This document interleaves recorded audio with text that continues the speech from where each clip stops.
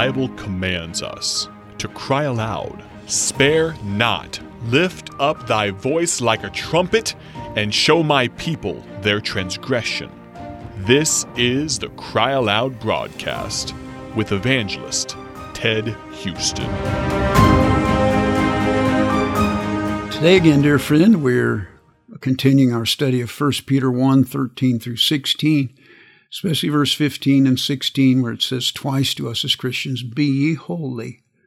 And of course, the word "be" there is a comparative. It's a commandment.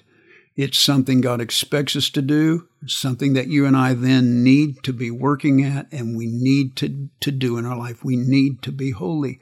Word holy means pure, free from sin, free from sinful affections, free from sinful thoughts, free from sinful actions. We said three things that will help is a love of God, a desire to be holy, and the fear of God. We gave some reasons in the Bible why we should be holy. Number one, because he which has called us is holy. God is holy, and that ought to motivate us to be holy. And then the second reason was because it is written, "Be ye holy, for I am holy, saith the Lord." And so in Leviticus chapter 11, it was written. In the New Testament, we're reminded the Bible says, "Be holy." And then the third reason we gave is because of the reaping. The Bible's very clear that we shouldn't deceive ourselves. If we sow to the flesh, we shall of the flesh reap corruption, which means a spoiling, a rottenness of our life. You know, you're not going to be blessed if you live unholy. Psalm 1, blessed for not walking in the way of the sinners, but the ungodly are not so. And then today we want to look at the fourth reason why we should live holy, and that's because of rewards. You know, God said he'd reward the good doer, not the evil doer. Matthew 16:27 says, "For the Son of Man shall come in the glory of his Father with his angels, and then he shall reward every man according to his works." Listen to this passage in Romans chapter 1, verses 18 through 32.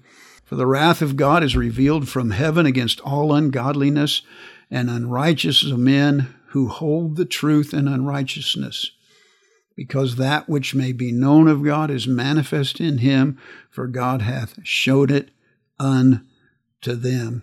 Understand that God says here that he has revealed from heaven his wrath. You know, hell is a revelation of God's wrath. And the fact that God is going to someday come back and 7 years of tribulation, and then casting people into hell for all eternity, not because he's not a loving God. His love sent his Son to die for our sins. His love has given us air to breathe, water to drink, food to wear, body, family, all the blessings that we have. That's the love of God. But God says, you know, I am a God not just of love, but I'm a God of holiness. And my holiness is going to be revealed. I will reward those who do right as Christians, and then I will bring my judgment upon those who do evil. Even as a Christian, it says that God loves us, but also says that God chastens his children. It's very important.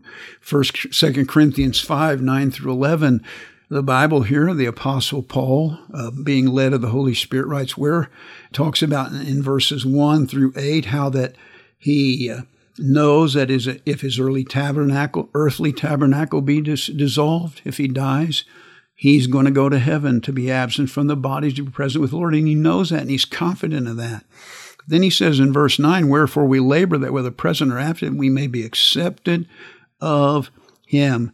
And he goes down to and says in verse 10, "For we must all appear before the judgment seat of Christ, that everyone may receive the things done in his body, according to that he hath done, whether it be good or bad. Knowing therefore the terror of the Lord, we persuade men." The Apostle Paul says, I'm going to heaven, but I'm laboring because I know that I need to be acceptable to my Lord. Holiness is acceptable and unholiness is not.